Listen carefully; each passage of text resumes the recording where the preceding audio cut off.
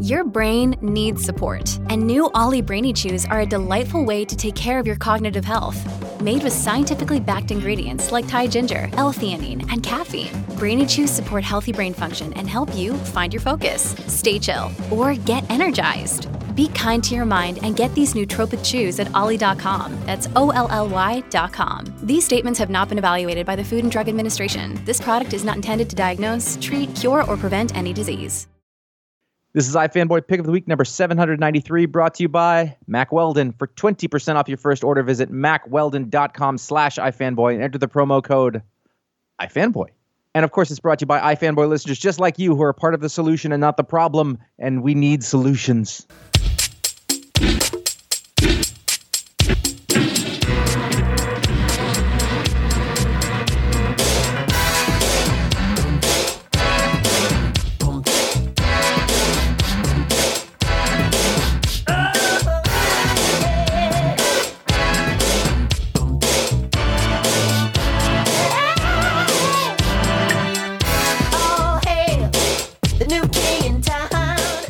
iFanboy Pick of the Week, episode 793. It's like one of those things where, I can't believe it's already August, and which is just banal conversation that we've all taken part of. But now? Like, everybody's always surprised at the date. Everybody is always surprised at how big the small ice cream cone is. That is the thing that drives me crazy. Look how big that is. You say it every time. They make big ice cream cones. People have joy in their hearts, Josh. I can't believe. Well, you know what? In New England, they make big ice cream cones. If you go to San Francisco, it's a tiny little ice cream cone, and it's $9. There's different health priorities in different parts of the country. I can't believe. Well, they have basil and salmon in there. It's weird. Yeah, mac and cheese. This episode 793 is a very high number. We're inching ever closer to a new first number, and you know what that means. So hold on to your butts. Yeah. I'm Josh Flanagan. I'm here with Connor Kilpatrick. Good morning. I realize it's not morning wherever anyone's listening, but it's morning for us. Morning for me. You know what? Through the episode, we should change the time. So, in the beginning, it's good morning, and we come back from the ad break, we'll be like, good afternoon, and then at the end of the show, we'll be like, good night, everyone. I think that covers it. Mm-hmm. So everybody will have one experience in the show of us being correct. And then one of us being completely wrong. Yeah. And so we've equally spread that out. That's liberalism at its finest, people. We're on Fanboy, and every week we read our stack of comics, and one of us picks the one that they like the best and call that the pick of the week. We will talk about that book. We talk about other books. We will talk about the patron pick. We will listener some mail. We'll do some listener mail that we were listening to. If we have time for that, we will have fun. Command, we will have fun. If you do not have fun, we will be very upset with you. Yeah. Offended Germans? Let me check that off. Must be over that. Oh, they're doing the voice again. No, we can't help it. Scheisse. Here's your spoiler warning. Exercise some caution. This week, Connor, you have the pick. I did, and the pick was Rorschach 11 from Tom King, Jorge Fornes, Dave Stewart, Clayton Cowles. And honestly, one of the benefits of this book is that I can spell Rorschach now without double-checking it, which I didn't used to be able to do before this book came out. This is 11 of 12. You know, I think we forget that Tom King has 3 miniseries going right now. I forget Batman Catwoman exists, but it's coming out next week. And this might be the best one. And Supergirl. And Supergirl, 4 miniseries coming out. You're right. I forget that one exists. I think this might be the best one. It hasn't finished yet, but this is playing out for me the most successfully. And issue 11, as this is a big mystery, is the issue in which all of the pieces start to come together for Mark Ruffalo Columbo. It's very breakneck in the way that we've unfolded the story. In issue 10, he was meeting with the campaign person for Turley. Turley is the man running for president against Robert Redford, the tyrant. And Turley is the man that the Rorschach and the girl tried to kill in the first issue. The assassination, this entire mystery as to who these people were and why they were trying to kill Turley has been the central core of this mystery. And so in the last issue, he had a briefing with the guy and very pointedly got his prints off a beer bottle at the end. And here, everything is sort of coming together, while also we're finding that this case has seeped into the brain of Mark Ruffalo Columbo, and he's going mad sometimes, like this time right now. I just thought this was a terrific use of structure, back and forth structure, surrealism, characters talking to each other who are dead, talking to the main guy, revealing their secrets, while the main guy slowly goes insane and fulfills the promise of the cover. And then I just loved the conversation at the end with the Lothario in the elevator, who just loves coming to LA because the girls, man. I just thought this was terrific. Jorge Fornes continues to be a revelation ever since he popped up originally with Batman on Tom King's work. And his storytelling is just impeccable.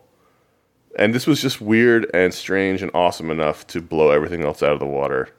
And we're starting to find out the truth here, which is, not mind-blowing, but that basically Turley engineered his own assassination attempt. They thought, him and his people thought, or if he was involved, and I'm sure he is, but his people thought that the attempt would be so wildly unsuccessful because it would be such a difficult shot that they would gain the political sympathy to win without any danger being put towards him. But then when they went to visit the assassins, they found out, oh shit, they can make this shot no problem. We got a problem here, and that's when everything goes to hell. Mm-hmm. It's not a huge surprise or revelation, but it was fun to have all the pieces start to get laid out and how this detective mind works, because this is all of his mind. It's all these characters speaking to him are all him, working this out in his head. And I really loved it. Of course, now we don't know how this is going to end because he has also been infected with the curse of Rorschach and seems to be becoming one himself. Is he going to kill Turley? Who knows? It's interesting to think of Rorschach as like a virus, which is, I think, probably carries over from the... Actually, I'm trying to remember what was in the original text, but it's definitely been adopted by other people since then. Right. Which is interesting. Well, the show even played with it a little bit, Yeah. I saw that you made the pick before I had read the issue, and I started to read it, and I was 1,000% confused. And so I did something that I never do. We talked about last week. I read number 10. Yeah. I went back, I read number 10, and I got my bearings, and then I went through this. This is not a... Listen, we have to read a lot of comics on a given Wednesday, Thursday period, and there's limited time, and sometimes you move fast through them. I don't move faster. Well, it's not to say I don't pay attention to them, but some of them, they could be more breezy, and I have a shorthand of going through stuff, which isn't to say I'm not paying attention to it, but it's like watching a network sitcom versus watching The Wire.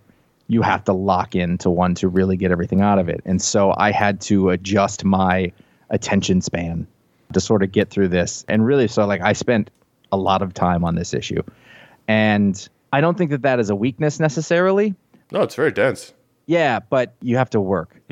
I think that if you were to look at a given page in here, there's a lot of dialogue on the page. And we were just, offline, Connor and I were just talking about somebody... Another book. Yeah, another book where there was way too much dialogue on the page. And the exception to that rule is that if the dialogue is compelling, it doesn't matter. But it can sort of ruin you to hit a wall of text in the middle of something. So I don't think there was a lot in this one, actually. There's a lot more of that in the last issue. But I had to really pay attention to sort of all the bits and bring them back in. And I think that, again, we've talked about this. I don't love mystery as a genre, but more than the story part, I'm always really impressed by the craft of the thing. Like how you take something that intricate and lay it out narratively so that you're not giving away too much, but you're giving people enough to, keep them hooked. And then you do the reveal. And I think through the last issue and this one, it is explaining a lot. Well, this is the penultimate moment in the mystery story, which I love. I'm a huge mystery fan, where you have everything sort of revealed to you before the climax. Like, you get all the clues that make sense, and then the hero has to go off and do something. Now, very often as well, there's a feint right before the end. So I don't know if there's a feint here or not. It doesn't always happen. It is a trope with mysteries that the killer is revealed, but the killer is not the actual killer, and then they're revealed. So who knows? But this is definitely all the pieces have come together in this guy's head now, and this is the info dump that he's giving us of what it all means. And I thought it was shown in a really compelling way by showing Girl's life and just Steve Ditko making comics. Meyerson. Yeah, it's Ditko. No, I know. I've loved the meta-ness of... That's my favorite. It was Ditko. The meta-ness of, comics as a career that's gone through this whole thing as well. Yeah, and what I was getting at, I guess, is that comics as a medium does not necessarily lend itself to the info dump. but I thought that this was handled, and the last issue in this one was handled pretty well. And it really made me wonder, like, how much of the visual script was, how much Fornes was trying to decide what he should be doing and how much he brought to that, because I think it was handled really well. You have really interesting visuals on top of that info dump, and that is the high wire. And then at the same time in this issue, you have surrealism. I mean, you have, nothing that you're seeing, or like half of what you're seeing isn't actually happening. Ruffalo Colombo gets shot in the face. And you do have to take a second to be like, wait, are we? Because sometimes a dream sequence or a surreal sequence or something will be given some sort of a signifier. And in this, I think it's the lighting. Yeah, totally, it's lighting. Yeah, but as we switch to those pages where Rorschach shoots him in the face, the lighting in the room that is real is still there. And so I had to wonder, like, wait, did somebody come in the room? Did that, I just didn't know. And then, of course, they cut back and he's fine. And on page 25 of the digital reader is a doorknob covering up a butt crack just perfectly. And I have to give credit for that, because that is a wonderful bit of Austin Powers type privates covering. I think that I really appreciated it and I liked it. I don't know if I enjoyed it as much as you did, because it is one of the things that it is large. It's not very fun. It's humorless, and I don't mean that in a bad way, but like it's super serious, which I was trying to wonder if like the original Watchmen was super serious or it was tongue in cheek serious a lot of times. Like it was like arch, melodrama or something like that. But I think that this is, I don't know. I was going to say, I think this is really serious. And then I'm like, well, I do see a girl in a cowgirl suit with a mask, and like all of that sort of undercuts everything. But it's the same thing, though. Like there's a lot in the text and there's a lot to think about. And I think that what it's doing is bringing a different genre to this Watchmen thing. Meaning that like this isn't trying to ape what Watchmen was like. It's doing a mystery. I guess Watchmen is a mystery, but it's not exactly. Totally. Well, you know what? I'm taking it back. I think actually it does sort of ape that's exactly what Rorschach went through. Yeah. All right. Fair enough. Let me ask you this question, though. I mean, there's a lot to think about. That's the thing. That's the thing with Watchmen in general, is that, like, go back and read it again. It will be better the second time you read it, and then the third. It does, and I'm guessing this will work in the same way. But how heavily anticipated was this series for you? Were you looking forward to it or ambivalent? I think it's as anticipated as all Tom King prestige miniseries were. I wasn't like, I was like, whoa. Really? Oh, yeah. I'm heavily, I anticipate all of his miniseries, but it wasn't like I heard about it, went, wow, awesome. It was like, oh, interesting. Yeah, no, I think that's about right. I think I was more excited for Strange Adventures because I thought that's a cool thing with that character that we don't see a lot of. Oh, yeah. It isn't what I thought it was going to be. The anticipation Again, for that's Strange not a bad Adventures thing. was definitely higher than for this, but they're all high for me. It's just, when they announced it, I almost kind of thought it was a joke because of all the tension around Watchmen sequels, although I feel like that's dissipated since the TV show.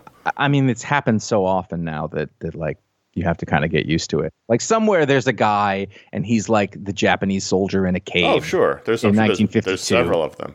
But they're not majorities.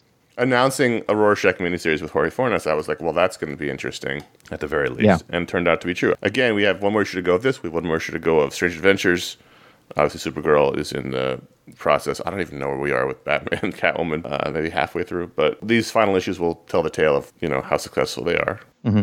We'll see. Right now, I think I'm enjoying this one slightly more than Strange Adventures. In another world, when I was a person who would pick such things, I could easily make a case that a Jorge Fornes could be my favorite working artist. Mm-hmm. Now, I don't think that anymore because there's just too many great artists with different styles who do different things. I can't think in those terms, but like on paper, that realism, economy of line sort of cartooning, but great realism in form. That's all my favorite things. This guy came along seemingly from out of nowhere, and at first it was like, oh, this guy's a lot like Dave Mazzucchelli. I've completely forgotten about that part, by the way. Right. And I think that you can see the influence now, but it isn't like an impression. No, it's shifted just enough. Also, he's not doing Batman. Mm-hmm. It's there more with Batman. Maybe, which is fair. I also really enjoyed Fantastic Four Life Story number 3. Issue 2 was Ryan Haupt's pick when he guested on the show. The Life Story miniseries, if you don't know, is the miniseries that takes us through a full life of the characters where they age supposedly in real time. First issue was in the 60s when the character first appeared. Now we're into the 80s. The characters are 20 years older, so they're, into middle age. Johnny Storm's 40. And he can't get over it, and I hear you, Johnny. So I think this miniseries has been terrific. I think Mark Russell is great for the Fantastic Four. And this story lends itself to the kind of, satire, not even satire, the kind of social commentary Yeah. that Russell really excels at. Well, I think it's interesting that he dialed out most of even the jokes that he's put in other series that are serious. It's a straight ahead Marvel book, but it's got his commentary in it. Yes. So the whole time, he's been obsessing over the coming of Galactus, because when he was in space and they got their powers, he was also given a vision of Galactus coming, and so he's been trying desperately to get anyone to care about the coming of Galactus or climate change. Either one could be a metaphor.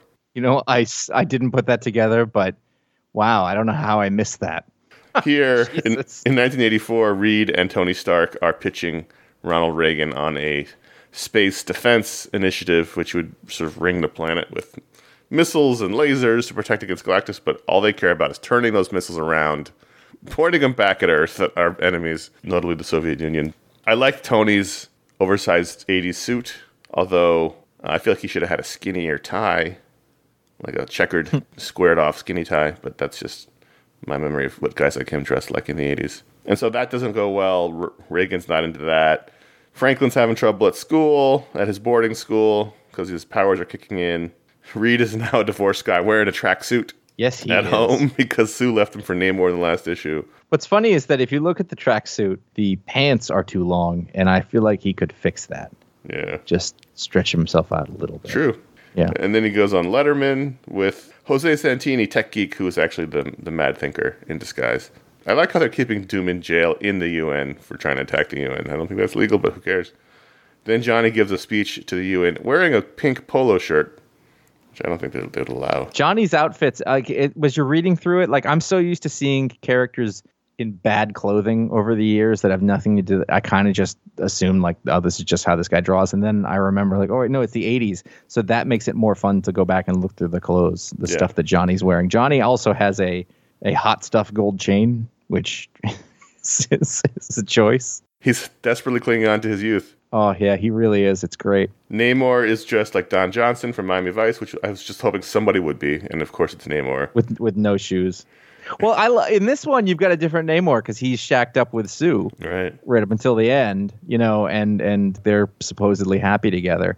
And you kind of like it because you're like, oh, that is, that's kind of an interesting alternate thing, and it softens him or whatever. And then the end of that story is that he says some dumb shit, and she's like, forget this. And you're like, oh, that's how she gets back to where she's supposed to be. Right. The facade cracks. Well, and also with the events of the issue in which Mad Thinker teams up with Doom to set off the nuclear weapons. They have different agendas. Mad Thinker wants to cleanse the Earth of most people. So sets off the missiles. The Fantastic Four plus a couple other heroes have to stop it. And it turns out that Johnny dies in the process. And so that's partially also why Sue ends up back with, or at least with Reed at the gravesite. Right. And then she joins up with the team. That's I thought this was terrific. It was. Great. It was a lot of fun. It's a really nice line of doing, an alternate take on things that totally works. Again, Russell, I think, really impressively sort of slides his style into this, and it works perfectly. I liked that we got to see, when all the heroes go off in the world, we see 80s Iron Man, one of my favorite designs, and, 80s Thor. And I was like, oh, they're actually relevant to that time period, and it works. I like the relationship between Ben and Reed in this. Mm-hmm. That road dog thing going. Yep. And then, of course, at the end, Johnny can't be over 40, so he doesn't get to be over 40 in this story. Do you think Ben bought Reed the tracksuit? Yeah, that's probably what happened. Yeah, I think so. Ben's from... He's from the Lower Side. Yeah, he's lower, and it's not Queens, but still. No. There's shared lineage. There is an Adidas store down there. Yeah. Well, there you go. That's not Adidas, though. It's only got the two stripes. Yeah, not in the 80s. So that's Kmart. That's true. Or high end. Spider-Man the Spider Shadow number 5. This is somewhat tonally similar to Fantastic Four Life Story. This is the final issue of the What If miniseries, which you have to squint to see the logo on the cover. Written by Chip Zdarsky with drawn by Pasquale Ferry, Matt Hollingsworth, Joe Sabino. And this is the what if Peter Parker had kept the Venom suit, not given it up when he realized it was an alien trying to take over his consciousness. And so we've had the fallout of that, and this is the finale in which the symbiotes have infected a lot of the heroes. It's sort of a one man against all these Venom characters. I also enjoyed this miniseries quite a bit. I think this was incredibly fun. I think it came together a lot in the end. And now that I'm looking at it, I definitely was getting things mixed up when which one was in which book. Because it's sort of the same time period, because Spider-Man... Yeah, it's all 80s. It's all 80s. Yeah. Yeah. So they're in the black suit, and this is that Johnny. And in fact, this is the funeral. You did do that. No, the funeral, there's a at the end of... Oh, there's another one. Of Susan Life Story, they're at Mason. their grave, yeah. And she invites Spider-Man. Okay. Yeah, you're right. There's 2 funerals. 2 Fantastic Four funerals this week. Yeah. Ugh. Well, I wasn't confused when I was reading them, but I'm confused when I'm talking about them, so that's fair. I think the ending was actually pretty elegant. It was. In terms of sort of Reed doesn't make it in sort of a really good supervillain twist. I don't think Reed can die that way, though, but I just let it go. I don't think he can be stabbed because he's malleable. Well, he was inside him. Yeah, I let it go very quickly. For a second, I was like, can he die that like that? It doesn't matter. So Yeah. Reed gets killed in the fight. They showed the aftermath photo, and I was like, well, he looks dead, so we'll Oh, no, go he's with dead. that. But I just, like, Yeah. okay, I let it go. It's the thing about what ifs, and I have to, I'm working on myself. You know, as Sure. human beings, we're constantly working on ourselves. I'm working on the idea that what ifs are not always going to be what they were when I was a kid. You know, this is a different kind of what if story. So is the cartoon. It's a different world. Originally, the what if story was meant to show why that what really happened in the Marvel Universe was the better option. So it always ended in tragedy. Huh. You could say here it ends in tragedy because Reed dies, but the ending is that Pete takes Reed's spot in the Fantastic Four, which is smart. And Yeah. like that makes sense. I actually really like the idea that he's got one of their costumes on and no mask because he gets outed in this. Yes. But Reed, these people don't have secret identities. And I was like, that is a situation in which his identity being known is fine. Yes. Totally makes sense. And then what you had is these very, very comic book episodic epilogue of the threat not being over. The 2 Right. pages at the end. God, I hope they're not coming back to this. I think just end it. No, like leave it with that sort of cliffhanger is not the word for that. This actually had one of my favorite things happen in it that I've been thinking about for a while because as a comic reader, I'm insane. And that is that often in these comics, Johnny Storm, I often wonder, is he actually made of flame? Because they show him touching people or saving people in flame form Oh, I know what you're talking about. or standing near people in flame form. And I always feel like he should only flame on when he goes into the sky away from people because if he's made of flame, A, he will burn people, but B, he will cook people. Mm-hmm. And so here, he has to rescue Mary Jane, who gets tossed off a building. And when he does, he has to deflame that part of him that's catching her or holding her hand. And not even the arm, but also like the whole body that's near her. And I thought, hey, someone's actually thinking about the fact that he's a fucking guy of fire. Mm-hmm. You know, in other comics, you'll see him like touching stuff or shaking hands. And it's like, he is flame. Yeah, I noticed that too. It's like he kept his hand, because when he was holding her, the first thing I thought, he's going to burn her. And I looked and I was like, oh, no, he took the flame off his hand so he control which part of him is flame. And he would be hot, but also they're flying through the air. So therefore it's behind. It doesn't matter. They thought about it and they did a thing. I agree with you. Yeah, I was very happy. So this is also really fun. My annoyance about the branding of What If being so relegated, which is funny because they're doing a cartoon called What If. You think they would have really put it on there. And my annoyance of... Is that the same logo? Honestly, didn't even look when I watched the cartoon. But putting that aside, I always loved What Ifs. I love the alternate takes on classic storylines, and I thought this was incredibly fun. I think, as we've said many times, Chip Zdarsky's having his moment right now. He says so many things. Yeah. Like so many things. I don't even know if it was this week, but there's at least 2 things this week, and they were both wonderful. Yeah. Yeah, he really is. He's having his moment. If you're looking for a self-contained, alternate timeline, 80s Marvel story, this is terrific. Again, really, really, really good. Great art. Pasquale Ferry has a really fun style. Doesn't really fit any time frame. It's not like he's trying to do the 80s. Mm-hmm. Great storytelling, action from him. This was terrific. Absolutely. Over in Runaways, which is Runaways number, I don't know why it says 11. Runaways number 38, which is Legacy Runaways number 100. And the final issue. Yes, in the final issue. And I did not know that it was going to be. It was canceled. It shouldn't have been. What I'm here to say is that this was 38 issues of wonderful comic books of these characters. And because they're not classic, like really old Marvel characters, the things that were happening were interesting and compelling. And, I don't know, I'm not familiar with Rainbow Rowell's prose work, but she instantly knew how to use the comic book form and didn't fall into the tropes that so many other novelists did. It was, the things that made it great were there was this cast of characters and people came in and out of it and it was unexpected. So you had Jib the Jimmerum, who was, the god who needed to be fed souls, and that didn't go the way that it was supposed to. He became part of the gang, and he was just kind of sad about certain things all the time, but he cared about the people and they cared about him. You had the Doombot, who became like their protective butler, but still has the Doom attitude. There's a time travel thing in the end. There's romance and drama, and there's a cliffhanger of I think it's Alex at the very end, leaves them something to come back to.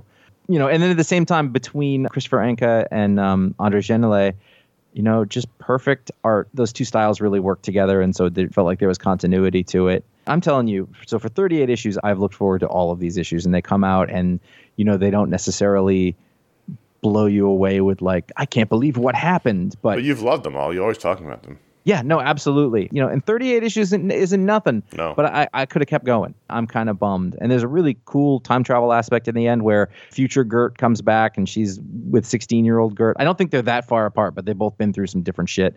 And they're arguing with each other. And it's like, you're literally me. It's not even an alternate timeline. You're the me from earlier. I've been through this. How should you trust her? It's me. And it's fun. Even like Molly, the kid, with all the power, we get to see her sort of develop a little bit. She's still a little kid, but she's got a little more mature sensibilities, and we get to see her in the future a bit. And it's great. I really enjoyed it. I'm going to miss this series a heck of a lot. If you've listened to this, you're probably not on the fence or thought about it. But, if you've been a Runaways fan, this is the best Runaways that I've read since probably the initial sort of bit. Since Vaughn. Yep. Wow. Yep. Just a great comic book. Batman Urban Legends number 6. You may have heard of this one this week. Let's start with the Chip Zdarsky story, which I thought was the best Jason Todd story I've read in ages. This is part 6 of 6. This is where I want to know, this is where we thought that the series was ending because all the stories ended with this issue. Yeah. But apparently it's not. Oh, I don't know. It's hard to say. It's an anthology book. The other confusing thing is it's taking place sort of all over the map in terms of continuities. Everything. So it's hard to place anything. But this Jason Todd story... This might have been my pick of the week just because of this story. If it was just this Jason Todd story, yes, I think this issue might have been pick of the week. But it's got other things in it. But this particular story in which he and Batman have been sort of going up together, but they're not really together, going up against the anti-Scarecrow. His gas gives everyone their greatest happiness. Cheer is his name. While we're flashing back to Batman and Jason's time as Robin, it's been terrific. The art's been great. I mean, there's been like a cast of thousands drawing this particular story, but they all worked well together. And this really has explored Jason's particular trauma, Batman's particular guilt. And it got better. Yeah, as annoying as Jason is to be back, there's a guilt there that's really interesting with Batman that you can't have with any other Robin. Because he died. He died under his watch. So there's a lot of things here. There's a great moment where Batman gets gassed, and so Jason has to save the day, but he is out of suit, so he wears one of Batman's old suits, but with his Red Hood helmet, and that leads to Batman making him the Red Hood outfit we see him wear today with the red Batman symbol on it. Mm-hmm.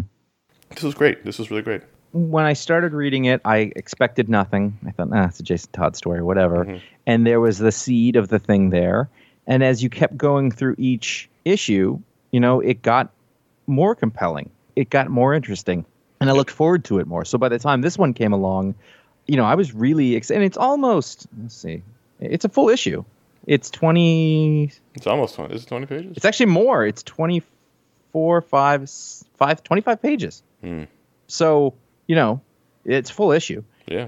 You're getting all of it. And it's the first time, maybe ever, that I was like, I get this Jason Todd character in a way that makes me not hate him. Right. Because it's always like, well, what is this guy hanging around for? And there's actual character development here. Mm-hmm. He's like, I've been using rubber bullets for a while. I'm not really going to kill anybody I can't. I didn't expect any of that. So it's such a delight. Yeah, I really. Also, I loved the kid, his relationship with the kid that he saved in the beginning, and his whole Red Hood, Blue Hood thing. It's like, Jesus, man. Stab me right in the heart with that stuff. Right. I'm just saying, they need a new Batman writer. They got one right here. Yes, good point. They got one right here. He's right here. Take him. And the Marcus Toe. I love the Marcus Toe flashback art. I think this has all been a terrific little package. Then we had a one-shot Matthew Rosenberg, Chris Sprouse. I don't think I recognize Chris Sprouse anymore. I think he changed his style. No. He used to be one of the most recognizable artists in comics. And I did not know this was Chris Sprouse until doing the credits for the script. I think I saw his name in the credits, and I was like, ooh. And then when I was reading it, it didn't occur to me because it doesn't. He used to be so unique, and I just think whatever has happened, he looks just like every other DC artist now. This was a Zealot story because I guess we're really doing the whole Wildcats in the Gotham City thing. I mean, if anybody's going to do it, it should be Matthew Rosenberg. Yeah, and it was fun. Zealot fights Wonder Woman after dressing up as Wonder Woman to kill somebody, and then ends up taking her blood into a vial for some reason. They're going to try to clone Wonder Woman or something. It was fine. I enjoyed it. As a one-shot, it was fun. Yeah. So then we're going to skip the third one just because that's the longer conversation. And then it ends with a Black Canary story written by Josh Williamson, drawn by Trevor Hairsine, who I'm really, really loving. I mean, you do that Ollie mustache. Yeah. He did Deceased. We loved him on Deceased. But now it's the point where I see his name and I get really excited. Yeah. And so here we have Barbara recruits Dinah to go on a mission to infiltrate this group in England, Trust, this shadowy group. And it turns out her partner is Deathstroke. And she's not happy about that. It was very 80s, 90s story structure. Yeah. You know, like it moves real fast, and then there's a page at the end with Deathstroke in that sort of that comic book pose. You know, everything about it straight out of How to Draw Comics the Marvel way. And, you know, there's another big reveal at the end. And like through the part where she meets the woman and the woman's describing like the organization and she's like, I'm in. I was like, that was awful fast. Yeah, you know, like, why does no one... They don't really vet people in Trust. They just trust you. Well, there you go. This is all leading into, I guess, a new series, Deathstroke Incorporated #1. Don't know what that's all about or who's doing it, but that's the cliffhanger here. This whole urban legend thing has been strange. It's been either like lead-in stories or flashback stories, or it's kooky. So the third story is Tim Drake in Some of Our Parts, #3 of 3, written by Megan Fitzsimmons with Art by Belon Ortega. And this whole story has been about Tim trying to rescue his old friend, Bernard. Is that his name? Yep. Bernard. Well, you said it, Bernard. You said it in the British way. I did. Well, you know. Hello, Bernard. I just watched Ted Lasso. I think see it was you a again. Bernard character last night. Yes. And so the big news here is that Tim reveals he's in love with Bernard and wants to go on a date with him. And that's been all over the news that Robin is, at the very least, bisexual. And there's been a polarizing, as you might expect, a polarizing reaction. Although not super polarizing as far as I can tell. People are getting very used to it. The creators came out and said, yeah, we used to write him that way. I don't know what the big deal is. So, you know, obviously it's not a big deal. I think the real question has been, does this make sense for him? And I don't know the answer. So I saw what had happened, you know, even though I'm off social media, it's still... Oh, it was in, like, NPR. You know, yeah, and I haven't read this story, because as you may remember, I was only reading the Red Hood story in Urban Legends. It felt not like Tim Drake to me, through the whole thing. It felt like it had a place to get to, and that what happened before that didn't really matter. So they were driving at a thing, and a lot of his... we talked about this. Some things don't make sense to me, and it is that Tim Drake, I think you said this, is the most self-assured member of the Bat family. Yeah. Like, he's the dude who's got his shit locked down. And so it feels... And I'm talking about the character and the method, the craft of the thing. I don't care about the other stuff. It doesn't bother me one way or another. However, this is about a character who is unsure of himself and doesn't seem to have a good sensibility of what's going on. So Bernard wants to help, you know, and he's like, but Batman work alone. And I was like, what are you talking about? It didn't feel like the Tim Drake, who is my favorite Robin. Yeah. The one who I know the most about. And he just seemed like they brought him back in time and they took away some of his agency. I was thinking about this after I read that. I don't know that I've read every comic Tim Drake's been in, but I've probably read 90% of the comics that Tim Drake's been in. Right. I mean, I was there in 90, whatever year it was. I had the Neil Adams poster on my wall that came in the comic. Even going back to when he first appeared and when he figured out who Batman and Robin were. Now, putting aside whether or not this has always been there and I just have, as a straight man, haven't noticed it, that's entirely possible. And again, I don't have a problem with the reveal, but it does seem out of character. And when I think about it, in James Tinian's detective run, Robin was one of the main characters. Tim Drake is one of the main characters, and it's hard to say Robin because there's fucking Damian. But he was all of a sudden very unsure of himself in that book. Like, he didn't know what his place in the world was. He didn't really know if he was a Robin or even a member of the Bat family. All of a sudden, he broke up with Stephanie. I remember being like, at the time, going like, wow, they're really just hollowing this character out. And he didn't even match with like the version of him and Young Justice where he and Stephanie were like a very solid couple. Like, It just all of a sudden they were just giving him all the self-doubt. And I thought, well, I guess they just want some character stuff to work with him because he's always the character in the family who doesn't need it. You know, he doesn't need the superhero life because he knows who he is and he knows where he's going with his life. And so he was always very self-assured about who he was and his place in the world. And to suddenly give him self-doubt about everything, I thought that was strange. And so this continued here. I just don't 100% necessarily buy this character development. But then again, like I said, maybe the signs were always there and I just didn't see them because I don't know what I'm looking for. You know what I mean? Mm-hmm. I don't think it was a particularly good comic book story. This one. Yeah. As a piece of comic booking, you know, if it wasn't Tim Drake, it might have gotten more, but I didn't recognize the character. Mm-hmm. I don't know the people writing it or drawing it. I didn't recognize either of those names. Yeah. So, yeah, it rung hollow with me to a certain extent. And also, I mean, you were reading Detective and you said whatever, but like it did feel like it was from out of nowhere. Yeah, if you hadn't read the Detective run, for sure. I mean, I'm sure that's where I don't want to say sowed the seeds for it, but that's clearly where the ball got rolling on it, was that Detective run, whether we knew it or not. Yeah. But even that, you said, felt off. Like, yeah, it did, because it was this isn't this guy. And I think that the thing that bothers me is that there was a thing they wanted to do, and they had to choose a cipher for who that was going to be. Or they had this character that they weren't sure what to do with, and so they found an endpoint, even if it didn't necessarily. And again, I'm not talking about the character sexuality, but I am talking about a different interpretation of who that character is. Mm-hmm. Meaning that, you know, the way that he acted and was presented was not in line with the character who we've known for 20 years or something like that. More than that, yeah. But you're right. Like, the thing about, like, Robin never needed to be Robin. Right. Like, he would have been the one who could have walked away. He had a family. Like, his dad was killed at some point, but he wasn't an orphan. Right. You know, there's a lot of stuff there. Yeah, it's a lot. I mean, I think reasonable people can disagree whether this makes sense for the character. I think that's okay. Obviously, if you're mad about this for homophobic reasons, then you can go fuck off. But I don't necessarily buy this as the character. I think that's totally a reasonable reaction to this story. Mm-hmm. Yeah. You know, maybe he had a late life realization. I don't know. Yeah, it'd be interesting to see a bisexual person's take on this as at least something that was, you know, like, yeah, no, that happened. I didn't really think about it until I was 25.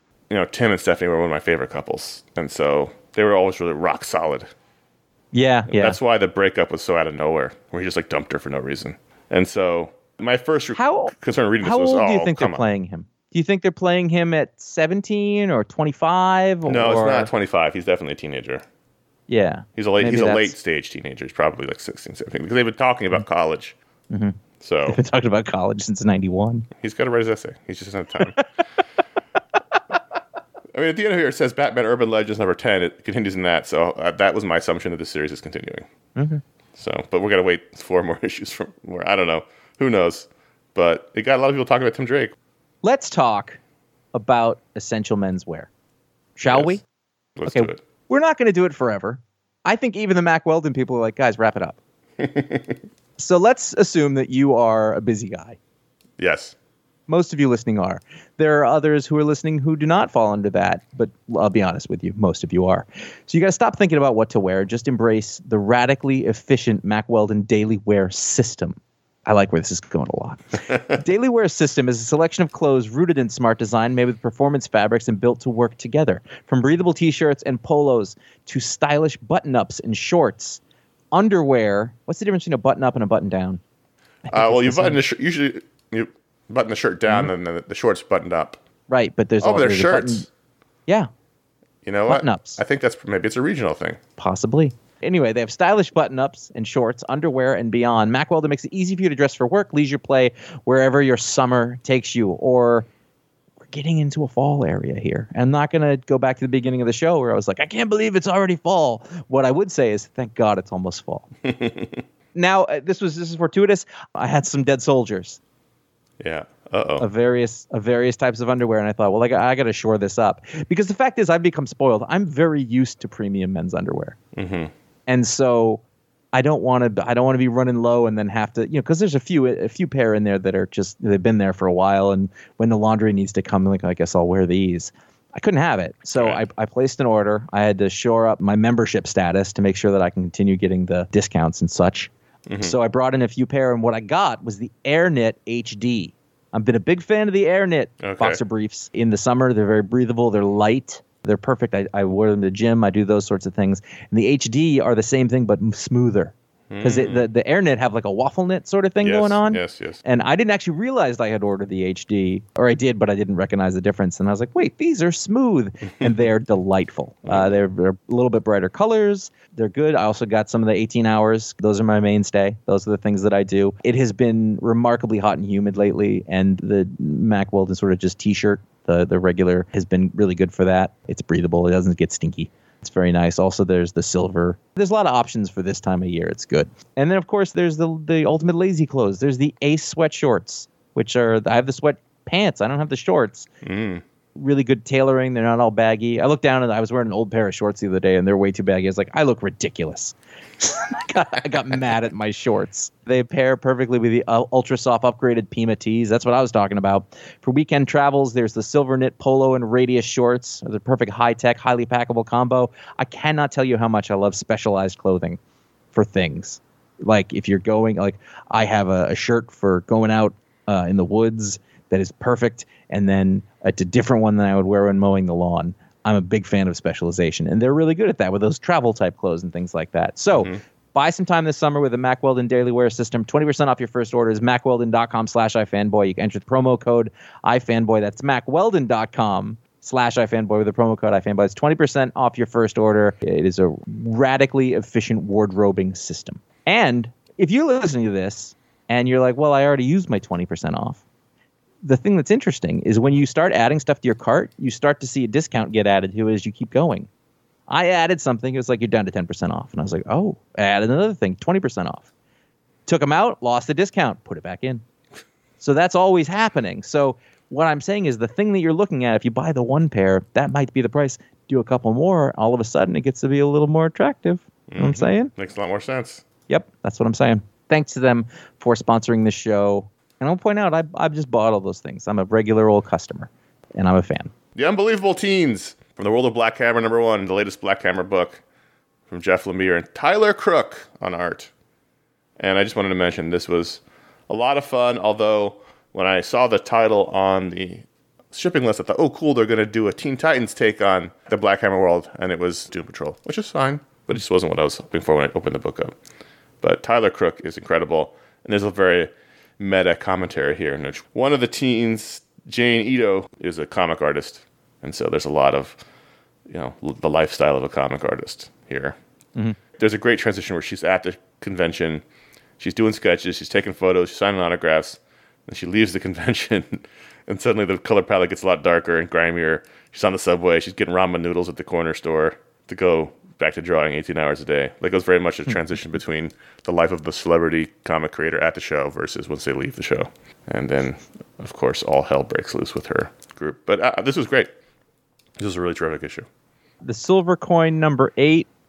Is it 8 or was it 6? Wow, it's 5. What is... Wow. It's been a long week, Josh. This script is riddled with errors. I think this is the end of the first cycle of this anthology series, where Michael Walsh, who is an incredibly talented artist, went and he got a lot of people, some of the biggest names in writing comics, to collaborate on these horror stories with him. And I do not like horror stories, but I was really impressed by this and the breadth of the styles of writing that the different people will do. And he's got another cycle of these coming up with a whole new set of names, all of whom you recognize. That's one of the things about anthologies, is that you're never really sure what you're going to get. But everybody here, they're the top names on the things. You had, Kelly Thompson and Chip Zdarsky, and I know he's got Josh Williamson coming up. And this one, he wrote and drew.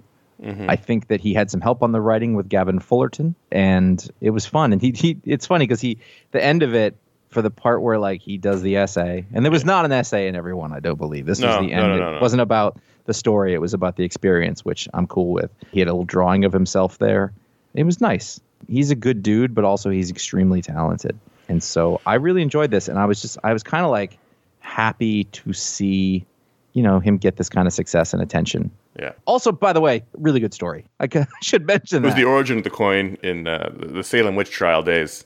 Yeah. Which were all incredibly fucked up, and in reality did not involve a lot of burning at the stake, but mostly involved hanging.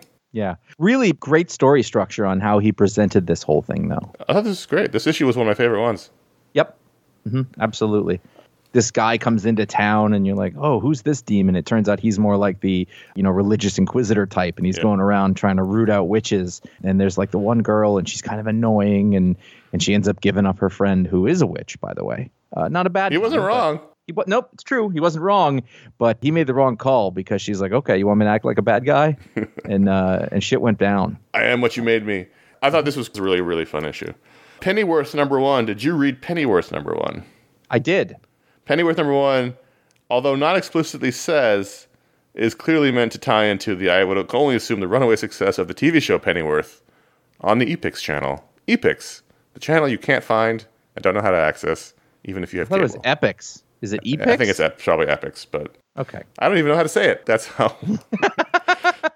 This is young Alfred as a spy, and at first I was like, this is a very strange way to do this story, where he's basically telling us a story, and it's tell, don't show, and it's sort of like an overview of a mission.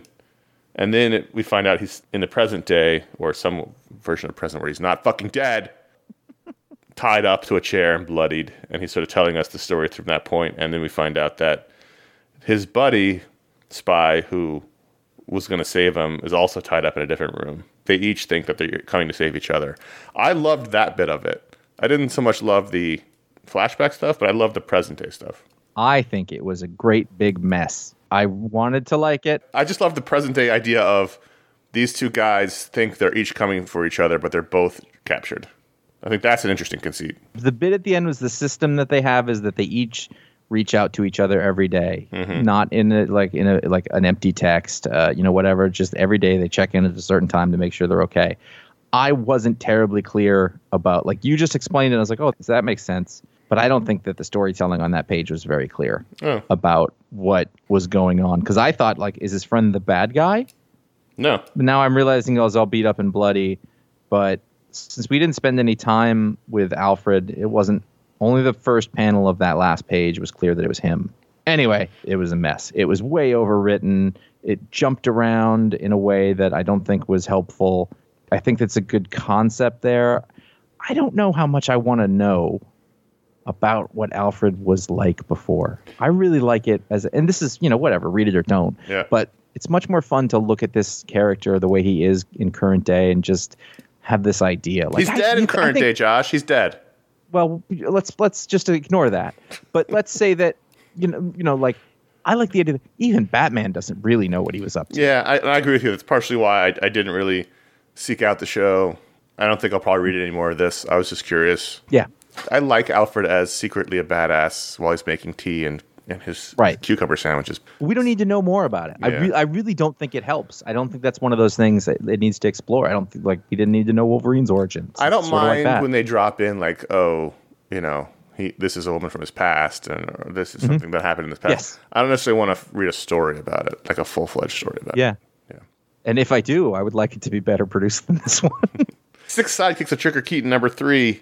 Kyle Starks, Chris Schweitzer. I've been really enjoying this. This isn't as good as the Kyle Starks, Chris Schweitzer previous books. What was the one that was right before this one? Assassination, and Rock Candy Mountain, which I thought were both terrific. This is very good, but not terrific. I somehow missed issue #2. It was one of those weeks I was away and I didn't notice it or whatever. And so I said, we're going to go in on issue #3 because I really did like it. And I honestly, I don't know what I would have missed. Meaning, like, I got right in. I was like, oh, yeah, I remember who all these people are. Like, I jumped right in. It was totally fun. I like what a mishmash. Like, it's just a lot of stuff going on. Yeah, there's a lot. And they're doing a really good job at handling several non-costumed characters who each have distinct personalities and the way that they interact with each other. And I think it's pretty high level in those terms. Comics have a really hard time with that concept. Yep. But outside of, you can look at the Avengers and you know who they all are, but when you get into other characters you're not super familiar with, I think they did a great job. The girl who is she's a young woman, she's 23, I can't remember her name, but they go to find this last she's sidekick. The sixth sidekick, the sixth. Right. So now they have them all. So, and she's fighting dudes in a bar and she's like a kung fu master. And she's really funny. And she's a really unique character. I think of the tropes of sort of these characters, like I was like, I don't recognize this one. She's female. She is a kung fu master. There's a bit where she actually tried to sleep with Trigger Keaton, and he was like, no. And then they give a couple of reasons for why that might have happened. And she is not happy that she did that, but she understands why. And then she's like, I'm not going to drink. And then somebody gives her a margarita, and she's like, this is amazing. So she spends the last part of the issue getting completely hammered on margarita after margarita. And I was like, you're going to pay for that tomorrow. But it was really funny. Like, it was great drunk writing. Yeah. And then she still has a fight in the end and wins and beats everybody. And it was delightful. I had so much fun reading it. It's a very fun book. Yeah, it was. These guys make really great comics together. They're funny. They tell good stories. It's always with a comedic. Wait. What do you mean? What are you saying? They amuse you? What? We are already long. We don't have time for extra bits. Where are we now? All right. Quick, since we're so long, patreon.com/ifanboy. We have the new stretch goal. That's for the comic book TV show podcast. You can go read about it there. They've unlocked tons of extra shows that you're listening to for free, but they do it through the patron. So check that out. ifanboy.threadless.com. We added one new design out now, which is an old design. It's our Power and Responsibility shirt. And then we have another one. I don't think it'll be live. I think it's live next week. I think that's what we talked about.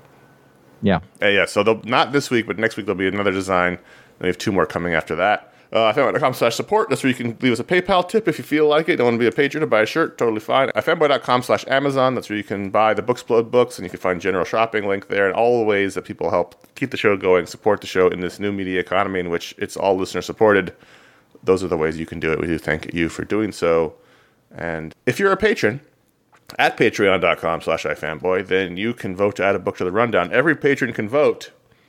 And this week's winner, and Josh, I'm really sad that Vegas stopped taking bets on what the pick of the week would be because of that scandal we can't talk about legally, but I think the heavy money would have been on Batman 89 #1, and that's the patron pick from Sam Hamm, the writer of the original Batman 89 film. Art. It was a lock. Joe Quinones and Leonardo Ito on colors and Clayton Cowles on letters. They're putting out a couple of miniseries, this one and Superman 78? 5. 75? Isn't it 75? 70? Whatever, it doesn't matter. We'll get there. That live in the world of the movies. I was so excited for this issue. And then a couple of things bugged me about it. First, I didn't think the coloring helped the art. Joe Quinones is a great artist, and I really like him. But, yeah, it didn't quite work. Not only, it also didn't look like the movie. Well, we'll get to that in a second. But his coloring doesn't need to be this... Superman 78. You're right. Doesn't need to be this rendered. It's like there was a lot of shading going on. Yeah. He's a really classic cartoonist who doesn't need the help. Doesn't need it. Yeah. And I wish the style would go away. There's that. And then there's the fact that I just assumed didn't even go after likeness rights. I just assumed they didn't even try that because none of the characters here look like the actors. The biggest strangeness, which led to my third problem, was Bruce Wayne, who has the Keaton eyebrows and the lips, but then he's got this really long head. And for some reason, they gave him gray temples. So I guess this takes place well in the future, which is a strange choice. Because this is supposed to take place... Is it continuation after the Batman Returns? I don't know. Yeah, I noticed that, and I just thought, I don't remember. Like, why make Bruce so old? It's an odd choice. I don't know. So this is mostly about Harvey Dent, who, of course, you'll know, was played by Billy D. Williams in the first film. Billy D. Williams signed on to play Harvey Dent because he assumed wrongly that he would end up playing Two-Face and not get recast by Tommy Lee Jones. And so he's sort of the main thrust of the story here. He's dating Barbara Gordon, who's a sergeant in the GCPD, and thinks he might run for mayor. I mean, I like the way Joe Quinones draws the suit, Batman in the suit. Mm-hmm. The car. It's just, this was very strange. Like, set it in the world, but I don't know, it just felt odd. I think I was really thrown off by the way Bruce Wayne looked. To give credit, I think that Sam Hamm, a 66-year-old screenwriter, who really doesn't have a lot of credits to his name, I was surprised about. Well, if he had points in that first movie, he don't need them.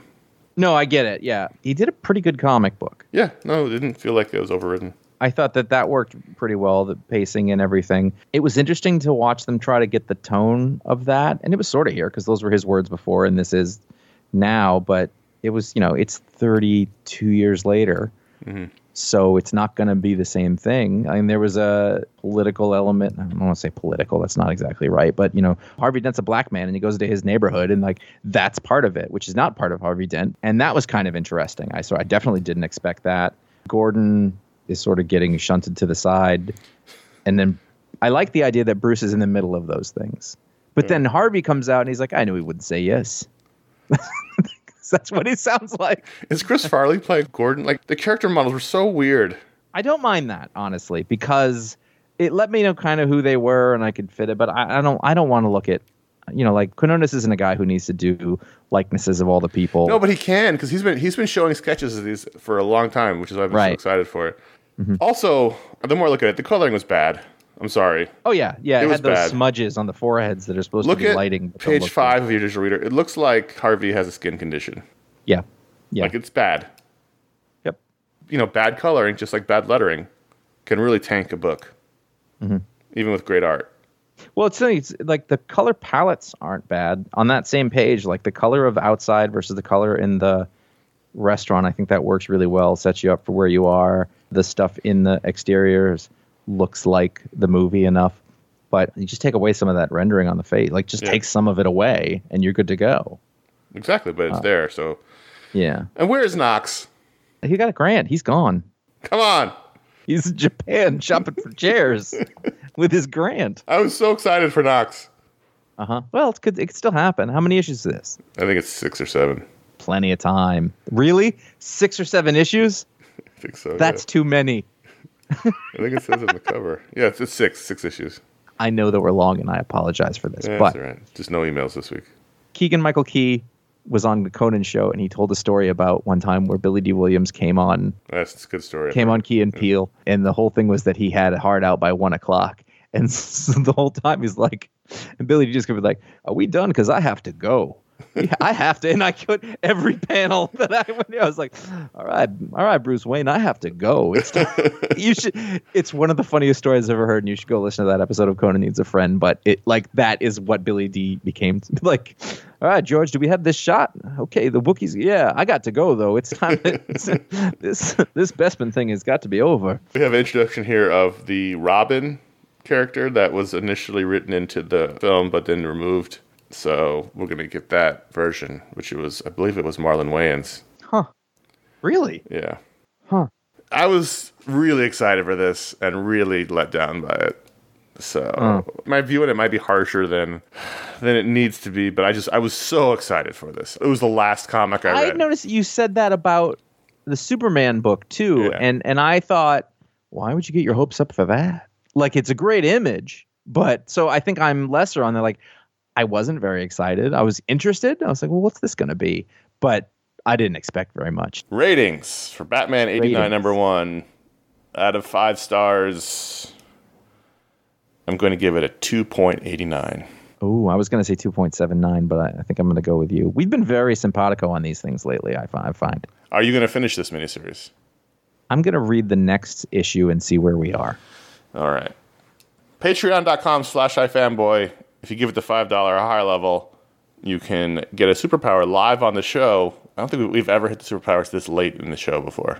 Yeah, we got to go. We have to go. The first patron to thank is Chris Sabona. Chris can turn anything into a bookmark.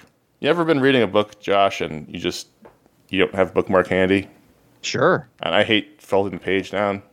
Yeah, me too. So I'm like, shit, I got to remember the page number, but what if anybody else has any other number, then it's going to be going away. So Chris doesn't have that problem. Whether it's a tissue or a shirt or a Buick Skylark 1987, he can turn it into a bookmark. It seems more complicated than it needs to be, but fair enough. Listen, if all he has handy is the Buick Skylark, and he doesn't want to lose his page in the book, he can turn that Buick Skylark into a bookmark. No it's problem. It's not a question.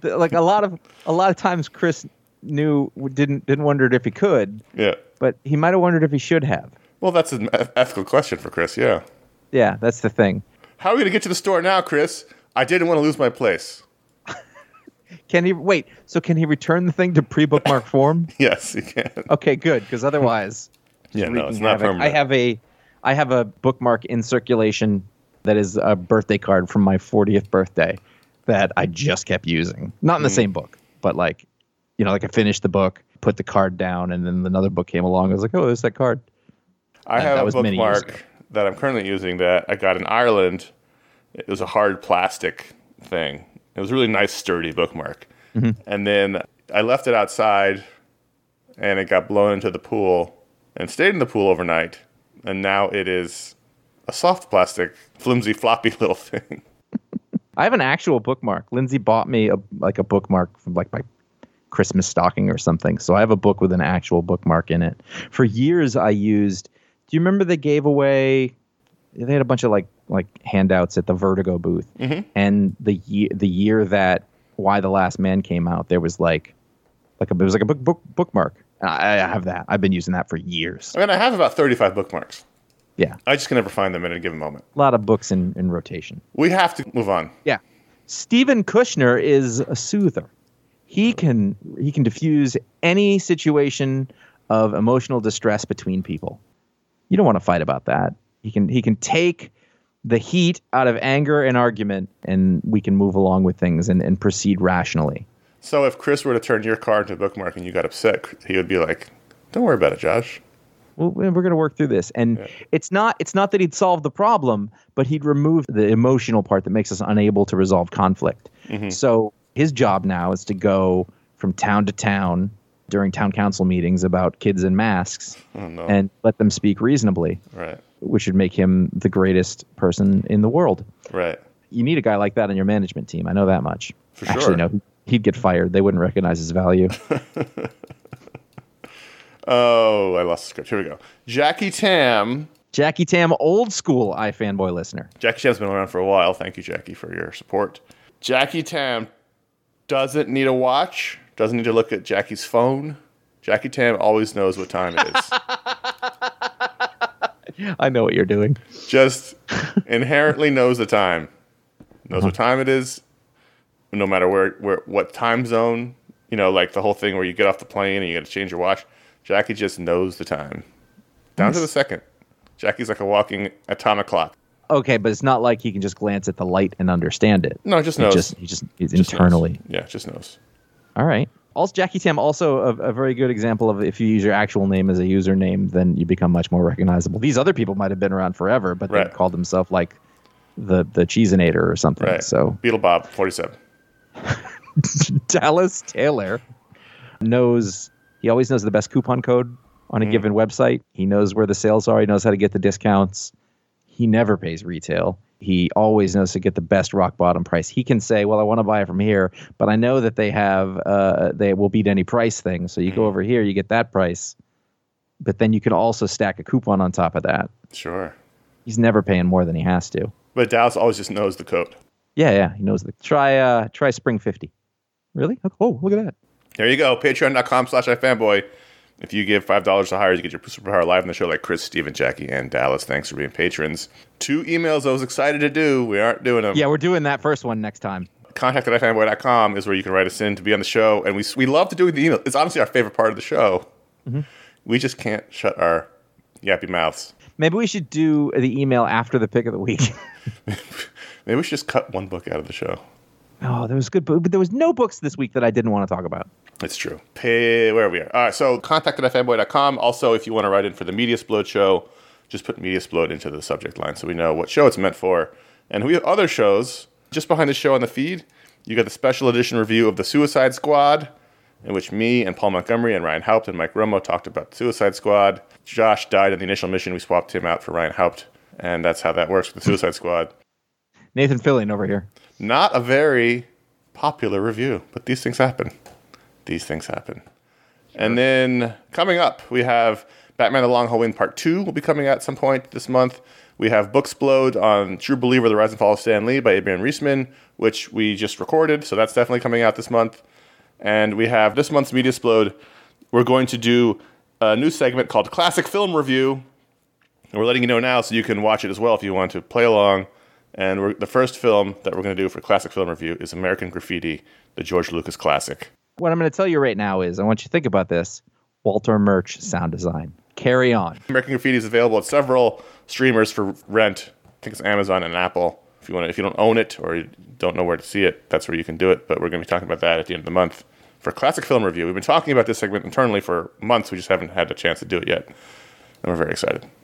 Yeah, Talksplit. I'm still working on it. I got a good bite this week. And then what happens is they drop off the map. I have planned for the next one, by the way. So this you might just go right to the next one and then just make it up on the back end. Nope. That might be the easiest solution. What, you're going to have one? I think I did this before. It was like you got 2 within a week of each other. Yeah. And that's just how it has to be because I'm much more concerned with who I'm talking to and having it be a good conversation than I am about a date. And that's just how it is. And then, as I mentioned last week, plug it again, the app that I've been working on in my day job came out last week. Very proud of it. Check it out. DC:Batman, Bat Tech Edition. It's an app made for kids, but adults have been enjoying it and finding a lot of fun. It's an AR-based app that teaches kids about Batman's technology, but also features some fun AR missions and mini games and stickers and filters. And it's got an exclusive digital comic series in it, and you can watch videos related to Batman. It's basically your home for Batman if you're a 6 to 12-year-old or a 6 to 12-year-old at heart. So you can check that out on iOS or Android. But very proud of it. Worked on it over a year. What if you're a 75-year-old man at heart? How about that? We all know that, Josh.